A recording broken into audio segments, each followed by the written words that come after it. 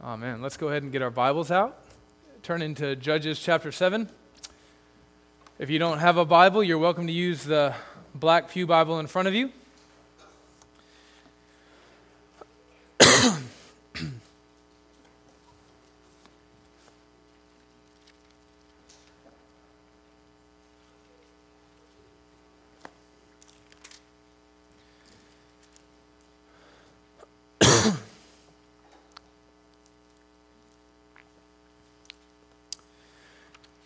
When you think about the buildup of war, when you think about it carefully, it's actually a pretty complicated affair. Consider World War II as an example. Dozens of events spanning the course of several decades needed to occur with perfect synchronicity in order to bring about what we now know of as World War II. Some say that the groundwork for World War II was laid as soon as World War I came to a close. They say that the conditions of surrender that were granted to Germany in the Versailles Treaty were so harsh that the Second World War was virtually guaranteed with the closing of the first. Well, it's easy to say that in hindsight. But history is complicated, and there is rarely, if ever, one single cause that serves as an explanation for why the winds of war blow one way or another. What we see when we study history is that actually a constellation of events need to align perfectly in order to bring to pass an event like World War II. So, consider our country's involvement in that war. It is commonly understood that the United States entered into World War II because of Pearl Harbor. And yes, in one sense that is true, but only superficially so. The careful historian will ask, well, what led up to the events of Pearl Harbor? What led Japan to bomb Pearl Harbor? Did they just wake up one day and decide on a whim to go attack the United States? Probably not. In reality, the tensions between the United States and Japan had been increasing for decades prior to the bombing of Pearl Harbor. The United States and Japan had both been vying for influence in the Far East, where the competition for market share and natural resources was fierce, and it was growing more intense with each passing day of the Great Depression. Moreover, the nation of Japan, like the nation of Germany, like the nation of the United States, had grandiose visions of its own supremacy, its racial supremacy, its intellectual supremacy, its spiritual supremacy. And all of this led the nation of the rising sun to set out on a massive campaign of conquest in the Far East, trying to gobble up as much land as possible from its neighbors like Russia, Korea, and China. As Japan attempted to conquer China, for example, it committed terrible atrocities. You probably heard of the rape of Nanking. It made alliances with the Axis powers of Italy and Germany, and it took control of large portions of the world's rubber supply when it invaded Manchuria. Now, as tensions began to increase between the United States and Japan over these decades, so did diplomacy. Both nations entered into a series of fiery diplomatic negotiations, spanning the course of years, months and years, which towards the end of these negotiations only seemed to make matters worse, only seemed to drive these two nations closer and closer to war. Finally, on Saturday, December 6, 1941, our War and Navy Department intercepted a message that instructed the ambassador of Japan, Ambassador Nomura, to officially reject any and all diplomatic offers made by the United States. But that's not all. There was something strange in these instructions to Ambassador Nomura. He was instructed to deliver the news of this rejection at exactly 1 p.m. the next day, Sunday, December 7th, a day that will live in infamy. The next day, Ambassador Nomura delivered the memorandum to the White House at exactly 1 p.m., which means that he was delivering this message to the White House while Pearl Harbor was being bombed. Japan did not want to merely insert the knife into the United States. It wanted to twist the knife upon delivery, and they did just that. Now, this is a Sunday morning worship service. I'm preaching a sermon. Some of you may be thinking, like my wife, I hate history. Why are you telling me all of this? Well, as I was studying this week's text, as I was looking at how the Israelites were about to engage in a massive warfare campaign against the Midianites, it struck me that it just kind of comes out of nowhere in the book of Judges. The lead up to this war, for us, the readers, is not obvious. Kind of like the lead up to Pearl Harbor is not obvious to us as we study history. It just kind of seems like there was us in Japan, and then boom, there was a bombing, and now we're at war. But surely that's not the case. In chapter 6, we see that the Midianites have been severely oppressing Israel for 7 years. But then as we go through the text from chapter 6, verse 1, we have an account of the calling of Gideon. We have the angel of the Lord encounter. The food disappears off the rock. What's up with that?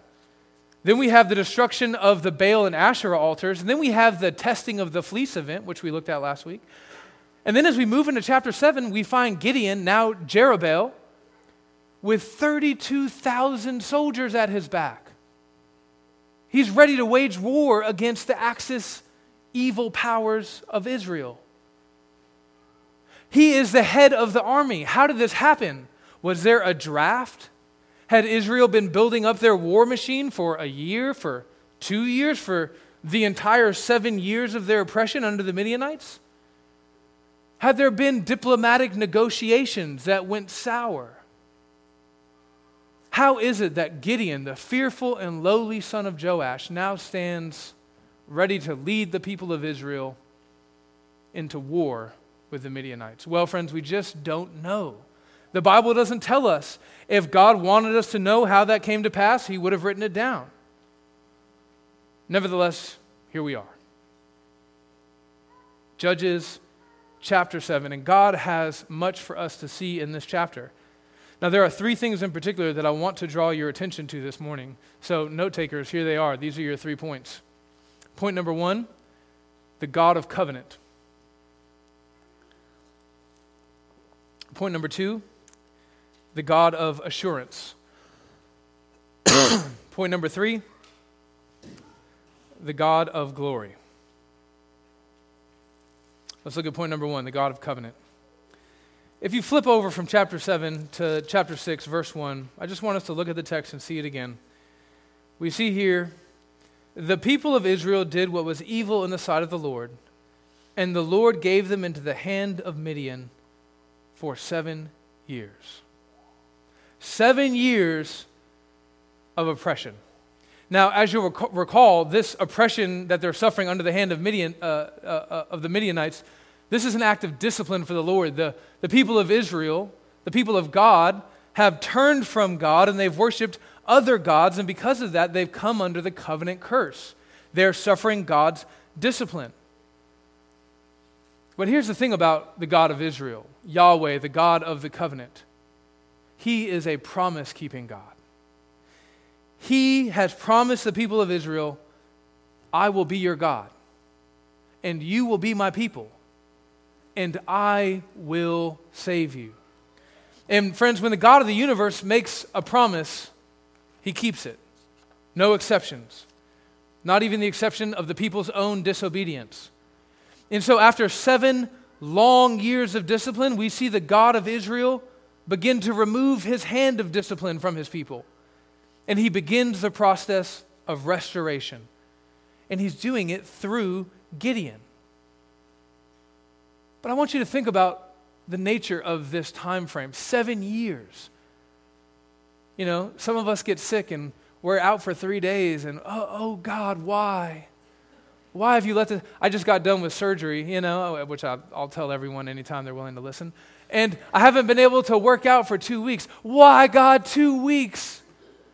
These people have been suffering for 7 years. Think about what they must have went through. The trials and the tribulations. Think about the fear, the hunger. Think about those who were faithful, the idolatry they had to witness. Think about the prophecies of hope that they had to Okay, can I trust in this? Think about the broken hearts and the dashed dreams. Friends, you probably know this, but I'm going to say it again.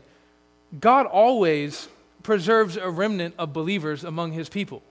Even when it seems like all is lost, even when it seems like everyone has gone apostate, even then, God keeps a faithful remnant among his people. In Genesis 6, before God flooded the earth, the remnant was small indeed, Noah and his family. In Judges 19, the remnant was even a little bit smaller. Lot and his 2 daughters, they alone survived the Sodom and Gomorrah event. In 1 Kings 19, the prophet Elijah, he thought that he alone had not bowed the knee to Baal, which is sometimes how a lot of us American Christians feel, right? God, we're the only one who hasn't given in to secularism. But God told Elijah that he had kept 7,000 faithful in Israel, whose knees have not bowed down to Baal and whose mouths have not kissed him. Can you imagine what it must have been like to be the remnant of Israel in these 7 years? When everyone was just doing what was right in their own eyes, when idolatry was commonplace, when compromise was just as normal as a Tuesday. Who knows how many nights the remnant of Israel cried out to the Lord like the psalmist. How long, O Lord? Will you forget us forever? How long will you hide your face from us? How long must we take counsel in our own souls and have sorrow in our hearts all the day? How long shall our enemy be exalted over us? Well, your enemy, Israel, is about to tumble. It will no longer be exalted over you. The time of suffering is coming to a close, at least for this cycle in the book of Judges. The restoration will begin. Not because of Gideon, not because Gideon's the man and because he's faithful. You're going to see in the very next chapter, Gideon falls from glory. And they don't do it because of Israel. We just saw right before this event that Israel still has Asherah poles and Baal idols raised up in the land. No, God keeps his covenant promise to Israel because he cannot break his promises. 2 Timothy 2:13 tells us this. He remains faithful, for he cannot deny himself. Amen. Point number 2, the God of assurance.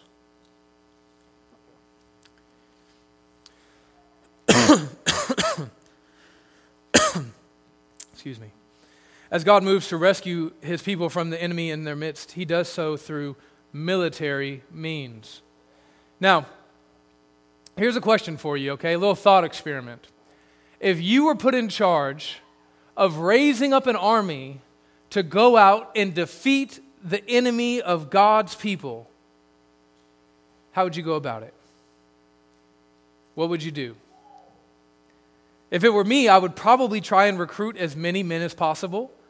And I'd probably have a pretty thorough screening test. I would want to recruit the strongest men possible. And I would probably want to make sure that I have as much advanced weaponry as possible. You see what I'm saying? I would want my army to be strong through and through. There's truth to the old adage, you don't carry a knife to a gunfight. And if you're Israel, you don't go to war against the Midianites unless you're good and prepared. And at first glance, it seems like Israel is doing just that. They have 32,000 soldiers in their midst. The only problem is that God is going to shrink this Israelite army from 32,000 down to 300. Not 30,000, not 3,000, 300. Look at verses 3 through 8. Go back to chapter 7, verses 3 through 8. Let's see how he does that. Now, therefore, proclaim in the ears of the people, saying, whoever is fearful and trembling, let him return home and hurry away from Mount Gilead. Then 22,000 of the people returned, and 10,000 remained. That's, by the way, how we get the 32,000. If you're bad at math, see me after the service. I'll explain. Verse 4, and the Lord said to Gideon, the people are still too many. Take them down to the water, and I will test them for you there, and any one of whom I say to you, this one shall go with you, he shall go with you. And anyone of whom I say to you, this one shall not go with you, well, he shall not go with you. So he brought the people down to the water, and the Lord said to Gideon, everyone who laps the water with his tongue, as a dog laps, you shall set by himself. Likewise, everyone who kneels down to drink. By the way, if you're going to ask me after service, what does that mean? I don't know. Why did they lap? Why the lap? I don't know. Okay. Verse 6, and the number of those who lapped, putting their hands to their mouths, was 300 men. But all the rest of the people knelt down to drink water. And the Lord said to Gideon, with the 300 men who lapped, I will save you and give the Midianites into your hand, and let all the others go, every man to his home. Why does God do this? We're going to talk about exactly why God does this reduction in force and more in point number 3. But for now, what I want us to see, what I want us to try to wrap our minds around is the utter impossibility of the task that God is calling Gideon to do. Look at verse 12. And the Midianites and the Amalekites and all the people of the east, that's who they were going to fight, they lay along the valley like locusts in abundance, and their camels were without number. So how big is this army? Well, it's so big that they have so many camels that we can't even really begin to count them.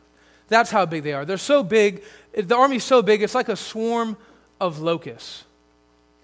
Now, I just want to hang out on this a bit because the Bible is full of imagery that we don't always understand, but if we did, it would make the story really come alive to us. Now, we live in North America, amen, praise God, which means that we don't experience swarms of locusts. So it might be hard for us to grasp what this author is saying. So let me tell you what these swarms of locusts are like. A locust is a kind of grasshopper that's known for, and this is not my word, this is what scientists say, known for its gregariousness. But what does that mean? It means that this kind of grasshopper, it likes to socialize, right? These grasshoppers are all extroverts, okay? And they like to get together in these big swarms, and when they do, they experience physiological transformations. Their body transforms. They change in color, they grow larger muscles, and they consume more and more food the bigger the swarm gets. These socialized super grasshoppers, and this is a terrible irony, they tend to breed predominantly in dry areas, like the ancient Near East. So what they do is they lay their eggs in dry soil, and the egg just kind of hangs out there, and then when a strong rain comes, which means the crops grow, the locusts begin to breed and feed like crazy. How crazy? This crazy. Clouds of locusts the size of entire cities have been documented. Swarms have been documented as having upwards of 10 billion members. These swarms can destroy up to 400 square miles at a time, which, how big is that, right? About as big as the city of San Antonio. Swarms can be so massive that the carcasses of the dead locusts that fall away from the swarm can wreak havoc on their own. They can stop up wells. They can back up streams. Oh, and by the way, these locusts, they don't just eat crops. They eat any organic material that they can find. They eat fresh wood. They eat leather. They will eat the clothes right off of your back. This is what the author of Judges has in mind when he describes the Midianites and the people of the east settled down in the valley, an army ready for war. A massive, utterly destructive force. Look at chapter 8, verse 10. We're getting ahead of ourselves. This is for next week, but I want to show you something. Now, Zeba and Zalmunna, and that's definitely how you pronounce their names, they were in Karkor with their army, about 15,000 men, all who were left of all the armies of the people of the east, for there had fallen 120,000 men. So what we're about to see is when God gives Gideon the victory, 120,000 die, and then there were 15,000 left. If you do the math on that, that means that there were about 135,000 people, warriors down in the valley. And here's Gideon with 32,000. Not good. And God says, Gideon, it's too many. It's just too many. And he strips Gideon all the way down to 300. And then something happens that I think really highlights the character of God.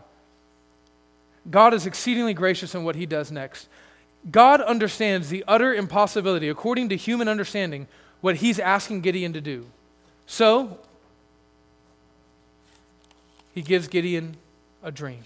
Or to be more specific, he gives Gideon the ability to listen in on someone else's dream. He gives Gideon the gift of assurance. God, are you sure? 130-something thousand people, just me and 300 people, are you sure? I mean, even a man with resolute faith, a man who is staunch in his confidence in God, would be inclined to doubt whether, did I hear you right, God? Are you sure? 300? Because it sounded like you said 3,000. No, 300? Okay, just checking. So the Lord in his kindness gives Gideon the gift of assurance. Look at verses 9 through 14.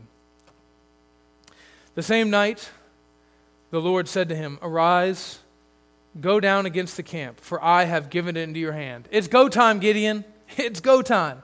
But if you are afraid to go down to the camp with Purah, your servant, and you shall hear what they say, and afterwards your hand shall be strengthened to go down against the camp. Then he went down with Purah, his servant. Why? Because he was afraid. He did doubt. And the Midianites and the Amalekites and all the people of the east lay along the valley like locusts in abundance, and their camels were without number as the sand that is on the seashore in abundance. And when Gideon came, behold, a man was telling a dream to his comrade. And he said, behold, I dreamed a dream. And behold, a cake of barley bread tumbled into the camp of Midian and came to the tent and struck it so that it fell and turned it upside down so that the tent lay flat. And his comrade answered, this is no other than the sword of Gideon, the son of Joash, a man of Israel. God has given into his hand Midian and all the camp. What's God doing here? He's doing two things. He's commanding and comforting. He's commanding something that's impossible, which, by the way, if you grew up in a church full of cliches and you heard people say God will never ask you to do something that you can't, that's wrong, not true, unbiblical. That's kind of God's MO. God commands us to do things we can't do all the time, but then he comforts us. He gives us assurance and says, don't worry, I'm going to be here with you to help you do this. And that's what God did for Gideon with this dream. One of the things that I love about Bible stories is that they allow us to see with fresh eyes in a creative way that kind of really gets at our heart. Things that God says all throughout the rest of the Bible in 1,000 other ways, right? But it's just the power of story that helps us see. But you should know that this tendency in God to command and comfort, you see it all over. You see it in the book of 1 John. The beginning of 1 John says, I'm writing so that you may not sin. That's impossible. But then as you read through, God also says that he's writing, or God is writing through John, so that you may know that you have come to know him. As you battle with sin, it's impossible. You're going to feel like you're losing, but God wants you to have assurance that he's here with you in the fight to give you the victory. If you look at Romans 8, God tells us that one of the reasons he gives us his Holy Spirit is so that we would have assurance that we would have victory in the battle. Romans 8:16, the Spirit himself testifies. That is, he tells us the truth even when we're telling ourselves a lie. He testifies with our spirit that we are God's children. Or consider the language of the Great Commission. All authority in heaven and on earth has been given to me, says Jesus. Therefore, you guys, go, make disciples of all nations, baptizing them in the name of the Father, the Son, and the Holy Spirit, and teaching them to obey everything that I have commanded you. And surely I am with you always, to the very end of the age. Think about the Great Commission.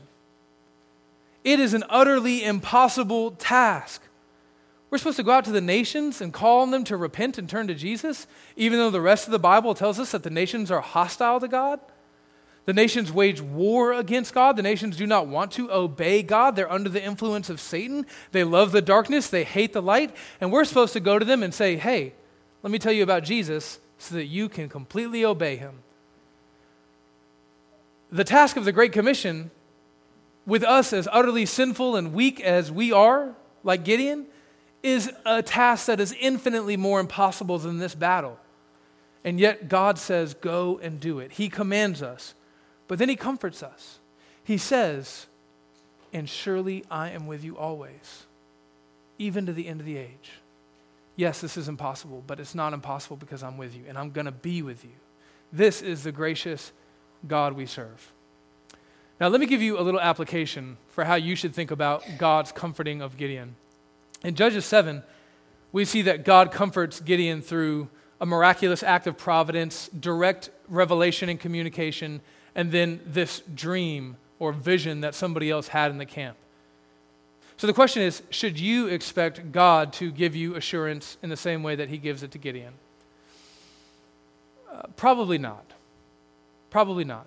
I'm not saying that dreams and visions are off the table, but I am saying that God's word is on the table. I am saying that without a dream and without a vision, God has given us everything that we need to have assurance that we can do the impossible that he has called us to do, both individually and as a church. God has given us his Holy Spirit, which we already saw, bears witness to our spirit. God is with us. Even as he commands us, he's going to comfort us. He's given us the gift of the church. Hebrews 10:25, do not neglect to meet with one another, so that when you come together, you can stir one another up to love and good works. Right? We're trying to get to heaven. That's an impossible task. The world's shot through with sin. We're shot through with sin.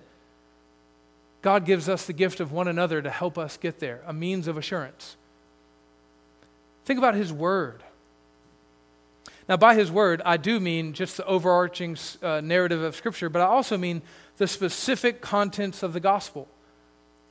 I want you to see that the gospel goes to great lengths to tell us that Christ himself is our assurance. We think about his death on the cross. What does that tell you about your assurance?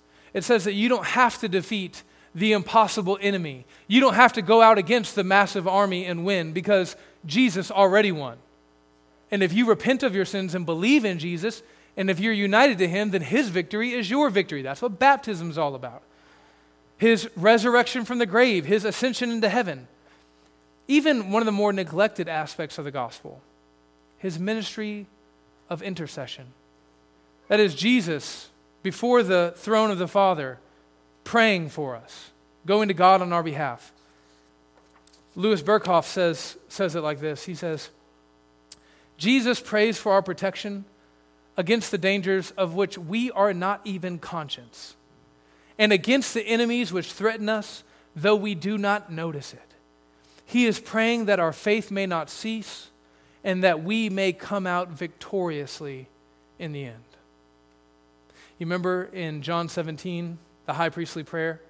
What was one of the last things that Jesus did before he went to go to the cross? He prayed to the Father that we would have victory. He's still doing that today. Now, I know it feels like that's not much encouragement to you because you're like, wow, I can't really hear him. You know, he's up there in heaven praying and I'm praying and I wish I could hear his prayers. Listen to this quote from Pastor Robert Murray McShane. He says this, if I could hear Christ praying for me in the next room, I would not fear a million enemies. Yet distance makes no difference. He is praying for me even now.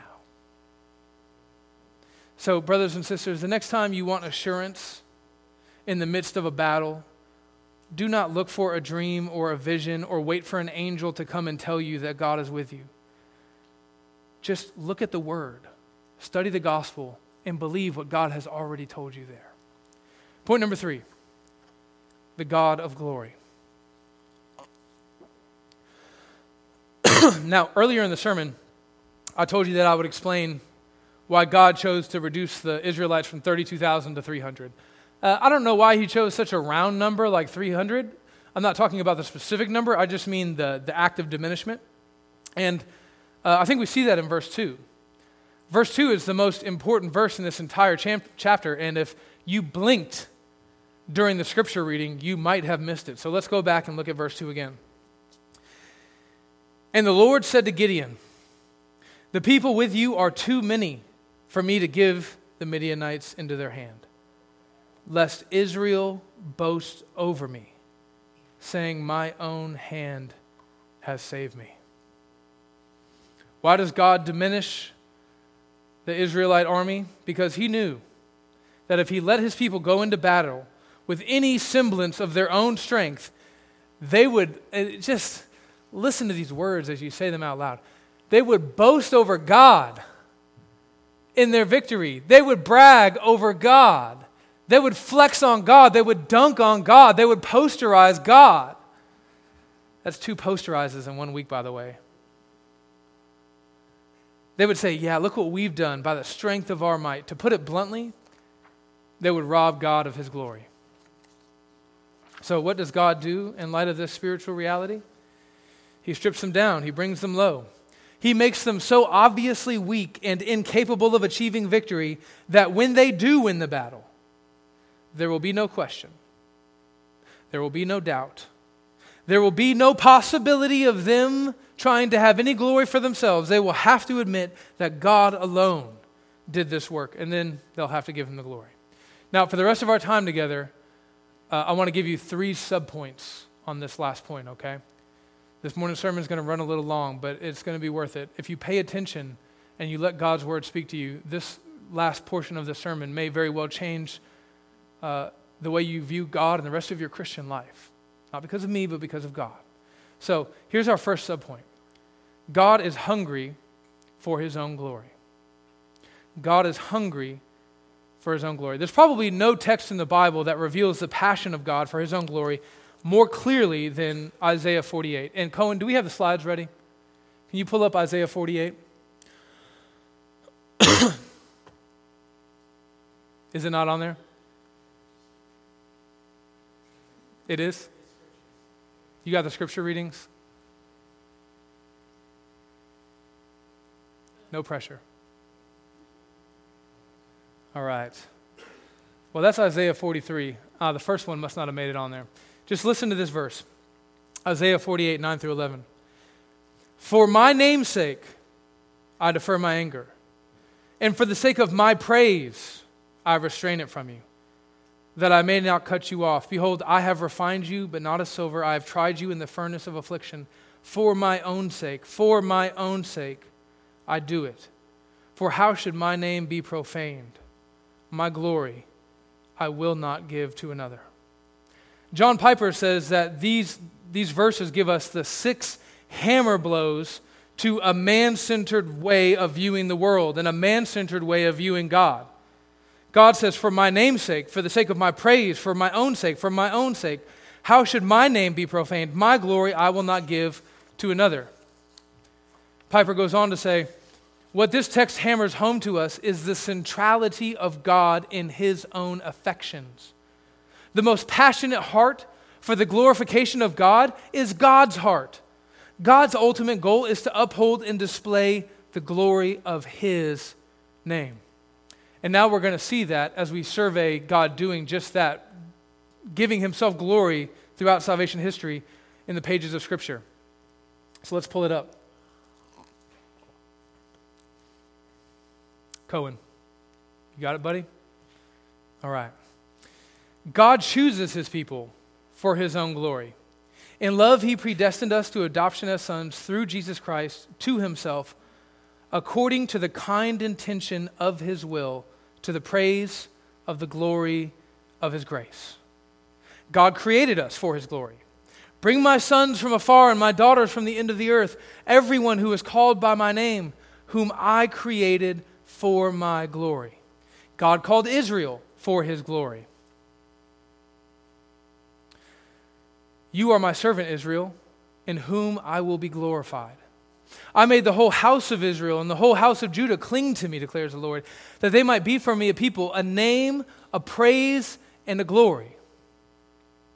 God saves his people for his own glory. Our fathers, when they were in Egypt, did not consider your wondrous works, but rebelled by the sea at the Red Sea. Yet he saved them for his name's sake, that he might make known his mighty power. Next, God raised Pharaoh up to show his power and glorify his name. For the scripture says to Pharaoh, for this very purpose, this is like the main reason, I have raised you up, that I might show my power in you, and that my name may be proclaimed in all the earth. Next, God defeated Pharaoh at the Red Sea to show his glory. And I will harden Pharaoh's heart, and he will pursue them, and I will get glory over Pharaoh. Do you see the same language from Judges 7? They will take glory over me. God says, I will get glory over Pharaoh and all his host. And the Egyptians shall know that I am the Lord. And the Egyptians shall know that I am the Lord, when I have gotten glory over Pharaoh, his chariots, and his horsemen. God spared Israel in the wilderness for the glory of his own name. They were rebelling like crazy. God should have just killed them all. But he says, I acted for the sake of my name, that it should not be profaned in the sight of the nations, in whose sight I had brought them out. God gave Israel victory in Canaan, the promised land, for the glory of his name. Who is like your people Israel, the one nation on earth whom God went to redeem to be his people, making himself a name and doing for them great and awesome things by driving out before your people? God did not cast away his people for the glory of his name. Do not be afraid. You have done all this evil, yet do not turn aside from following the Lord, for the Lord will not forsake his people for his great name's sake. God restored Israel from exile for the glory of his name. Thus says the Lord God, it is not for your sake, O house of Israel, that I am about to act, but for the sake of my holy name. And I will vindicate the holiness of my great name, and the nations will know that I am the Lord. Jesus, when he was here on earth, sought the glory of his Father in all he did. The one who speaks on his own authority seeks his own glory, but the one who seeks the glory of him who sent him is true, and in him there is no falsehood. Jesus told us his people to do good works, so that God would get the glory. In the same way, let your light shine before others, so that they may see your good works and give glory to your Father in heaven. Next, Jesus said that he answers prayer so that God would be glorified. Whatever you ask in my name, this I will do, that the Father may be glorified in the Son. Next, Jesus endured his final hours of suffering for God's glory. Now is my soul troubled. And what shall I say? Father, save me from this hour. But for this purpose I have come to this hour. Father, glorify your name. Then a voice came from heaven, I have glorified it, and I will glorify it again. Father, the hour has come. Glorify your Son, that the Son may glorify you. Next, we see that God forgives our sins for his own sake. I am he who blots out your transgressions for my own sake, and I will not remember your sins. For your own name's sake, O Lord, pardon my guilt, for it is great. Next, Jesus receives us into fellowship for the glory of God. Welcome one another as Christ has welcomed you for the glory of God. Next, we see that the ministry of the Holy Spirit is to glorify the Son of God. He will glorify me, for he will take what is mine and declare it to you. God instructs us to do everything for his glory.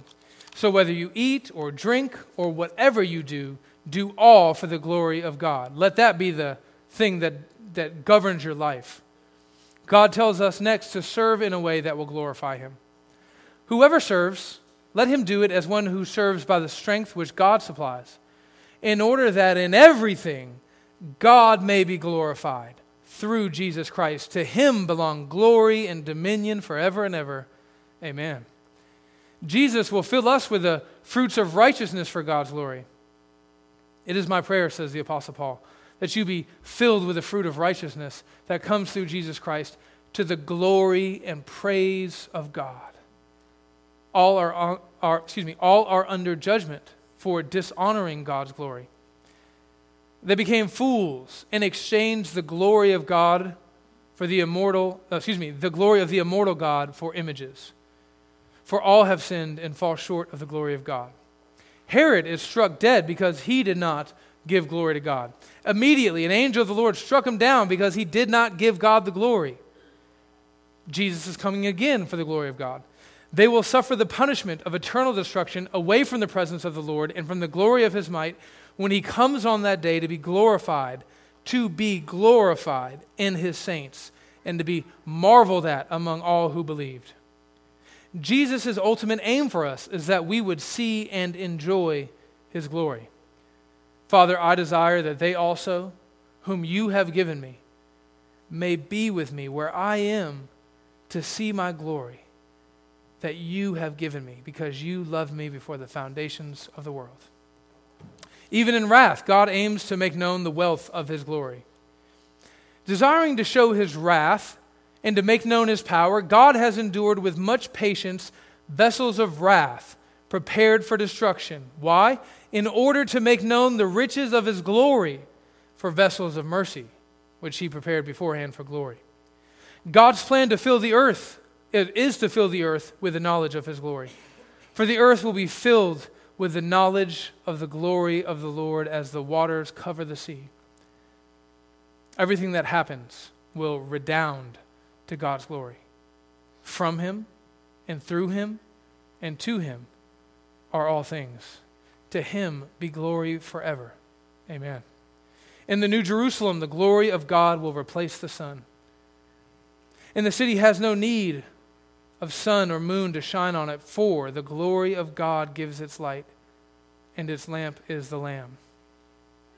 In this verse, I think we also see that the great reward for us as Christians is the glory of God. So,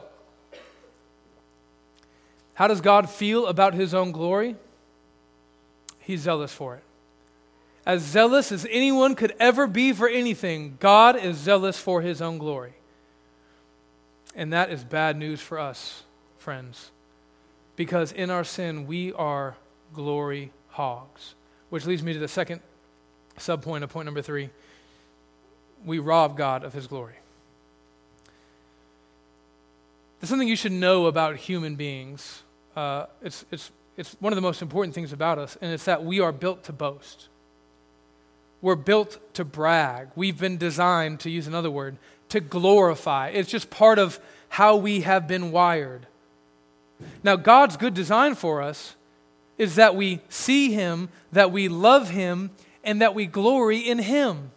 God wants us, without sin in the way, to look at him and to go, God, you are so beautiful. You are so loving. You are so powerful. You are so strong. You are so... And then we can just keep going like an endless love letter. God loves this. It's what he loves more than anything else in the universe. But you know how the story goes. Sin enters into the equation. It ruins that. It causes our glory mechanism to malfunction. And it causes us... We're supposed to have these tendrils of glory that go out. We just reach out to God and those tendrils glorify him. But sin causes us, as St. Augustine says, to curve in on ourselves. Which is why the prophet says in Jeremiah 9, let not the wise man boast in his wisdom. Let not the mighty man boast in his might. Let not the rich man boast in his riches. Why does the prophet tell us not to boast in these things? Because our natural, sinful inclination is to look at any good gift that God has given us and take credit for it, to boast in it, to boast over him in it. Now let's bring this back to Judges 7. We had to do a lot of groundwork there. Let's bring this back to Judges 7. The question is not, will the Israelites glory after their victory? Yes, they will. That's what they're built to do.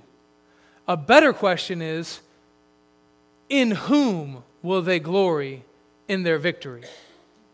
And verse 2 has already told us, left to their own devices, Israel will boast in themselves. They will boast over God. Therefore, God says, I'm only going to save you one way. I'm going to save you in such a way as to eliminate the possibility of any self-glorification, which leads me to the final subpoint.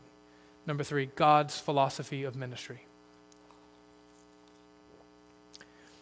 What we see in Judges 7 is one expression at one point in time in salvation history of a much larger truth that we see all throughout the rest of the Bible, all throughout the rest of salvation history, and that truth is this. When God saves his people, no matter when he does it, no matter how he does it, every single time that God saves his people, he always does so in such a way as to eliminate their glory and to increase his own. This is God's philosophy of ministry. And I can show you that from the New Testament. We read in our scripture reading this morning, 1 Corinthians 1, 26 through 31. And if you recall from that reading, Paul tells the Corinthians that God chooses to save these people and not those people. These people, not those people. And what is the guiding principle? Why does God choose to save these people and not those people? Well, Paul, first of all, he says these are the people that God chooses not to save. He doesn't save the noble. He doesn't save the powerful. He doesn't save the wise, according to worldly wisdom. Instead, he saves the foolish, the weak, the low, the despised, the things that are not. People like you and me. Why does God reject the noble, the powerful, the wise in favor of the foolish, the lowly, the weak, and the despised? Well, he says so right in verse 29. He says, so that, if you go back and you look in your Bibles later, just circle that a bunch of times and then put arrows pointing at it. It's a very important phrase. So that no human being might boast in the presence of God. You get saved, you live, you die, you go into the presence of God. What are you going to do? Are you going to boast in yourself? I'm here because I was smart, because I was rich, because I was talented. No. You'll say, I was foolish. I was weak. I was low. I was despised. I was the things that are not.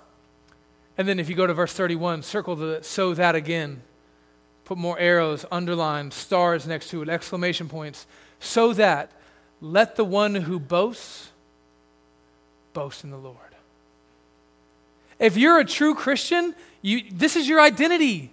If you think that you're noble, if you think that you're powerful, if you think that you're wise, if you think that you're strong and mighty, you're not. And if you are, you may not be a Christian. And you better believe it, that if you really are saved, when you get to heaven, you will boast in the Lord. Because you will be fully aware. Right now you may be deceived. You may look at yourself and think that you're something. You're not. But when you get to heaven and you bask in the light of God's holiness, then you'll see. Then you'll know. And you'll see really and truly who you are. And in that moment, you will fall down on your face. Whatever pathetic Burger King crown you think you have on your head, you're going to cast it down at his feet.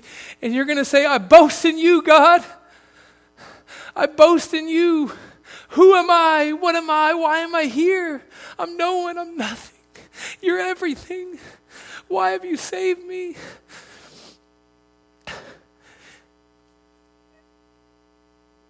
You can start feeling that way right now. You should feel that way right now. You should know that God is building your life up in such a way so that you can begin to feel that right now. You can stop boasting in yourself right now. The reason why God does everything the way that he does it is so that you will stop feeling that way right now and you'll start feeling the reality of who you are. In Ephesians chapter 1, God says this. He says, for by grace you have been saved through faith. This is not your own doing. It is the gift of God, not a result of works. Why? So that, circle it, so that no one may boast. You want to boast. If you get the chance to boast, you're going to boast. God's not going to give you the chance. His philosophy of ministry is designed to eliminate that possibility entirely because he knows that if he gives it to you, you'll take it. But it's not just in the initiating act of salvation that God eliminates boasting. It's also in sanctification.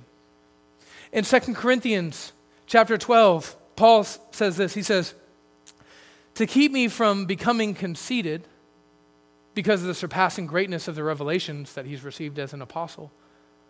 A thorn was given me in the flesh to keep me from becoming conceited.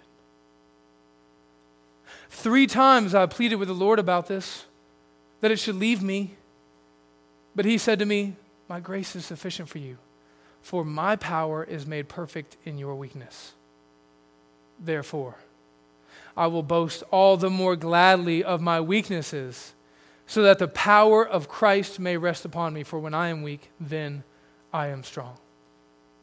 God knew that Paul would boast in himself. Yes, the Apostle Paul, the one who wrote a third of the Bible, the one who set the church on the trajectory that it is still on now, 2,000 years later, the one who had a vision of Christ, the one who was a capital A apostle. If he had a chance, he would boast in his glory. He would glory over God. And so God sends him a thorn in the flesh. And why? To keep him weak. To reduce him down to the point where he could take no credit for anything that he was doing. Do you know that God is doing the same thing in you and in me if we are really Christians, if we really belong to him? The same thing that he did to Gideon and Israel, the same thing that he did to the Apostle Paul, he's doing that in us. I don't know how God is keeping you weak. Maybe he's allowing you to pass through a season of depression and anxiety. Maybe he's allowing you to go through a season of brokenness in your marriage. Maybe he is allowing you to go through some sort of physical ailment that you just feel like is crippling you. You just can't function with this pain that you're experiencing all the time, every day. I don't know what your thorn is. I don't know what weakness God is blessing you with. But I do know that God is using that to protect you from your own glory-hogging tendencies. And that is good. In 1 Corinthians chapter 4, verse 7, Paul asks this question. What do you have that you did not receive? And if you did receive it, why do you boast as though you did not? Well, that's us. We want to boast in our strength, our wisdom, our riches, our success in ministry, our victory over addictions, our obedient children, our healthy marriage, even our salvation. And when we do that, we're like a kid who brags about how rich his dad is. We're like a person who gets liposuction and then brags about how skinny we are. You know, it doesn't make any sense. What do you have that you did not receive? Answer, nothing. So then what grounds do you have for boasting? Answer, nothing.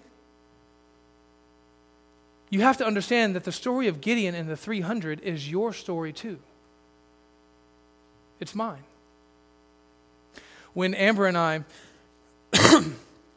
were getting ready to go to the jungle as missionaries, we received a list from our missions agency about everything that we would need to be well taken care of down in the jungle. You know, this is what you're going to need. And there's nothing wrong with that. Nothing wrong with it at all.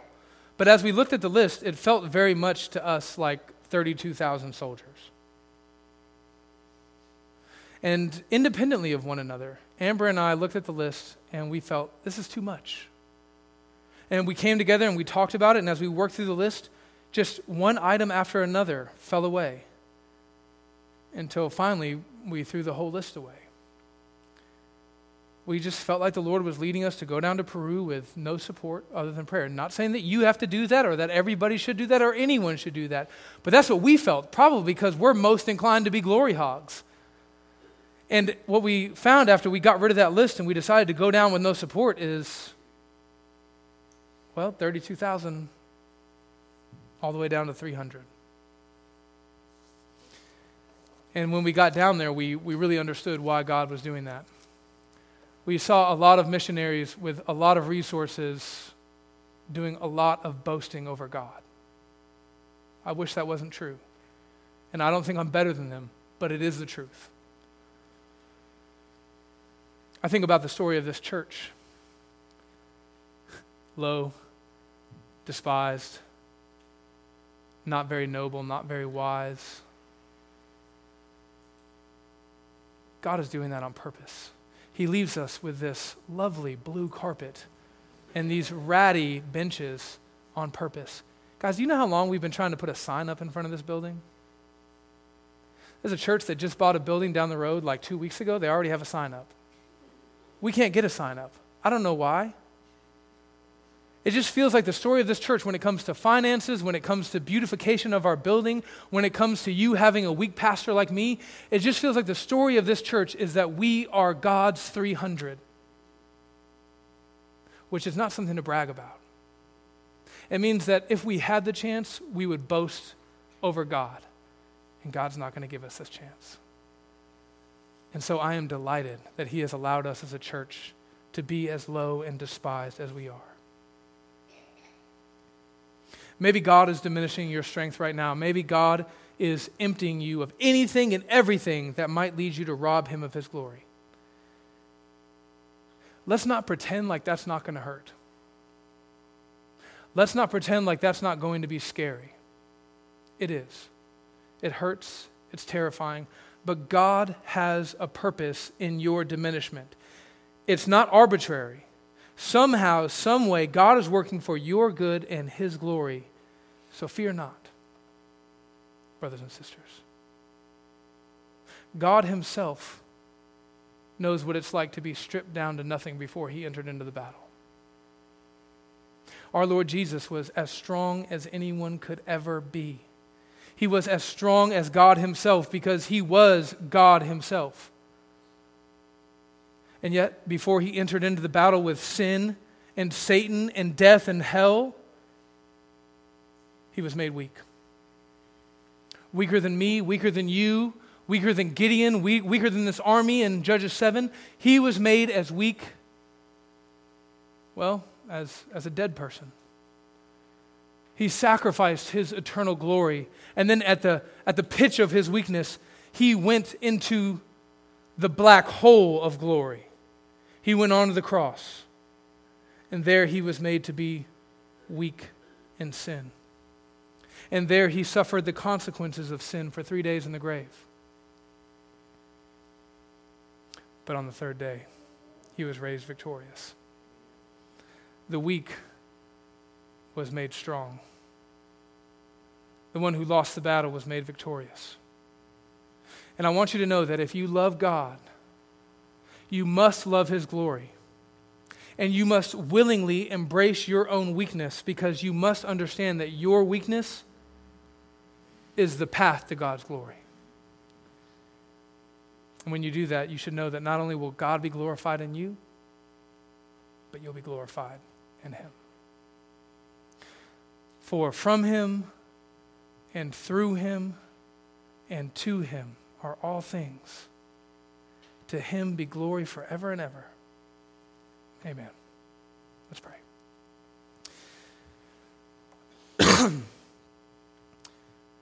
Father, You've shown us Yourself this morning. Your Spirit has revealed the truth of Your word to us, and the power of gospel has come home to our hearts. And so all we have left to do is praise You. Help us to do that now. Amen.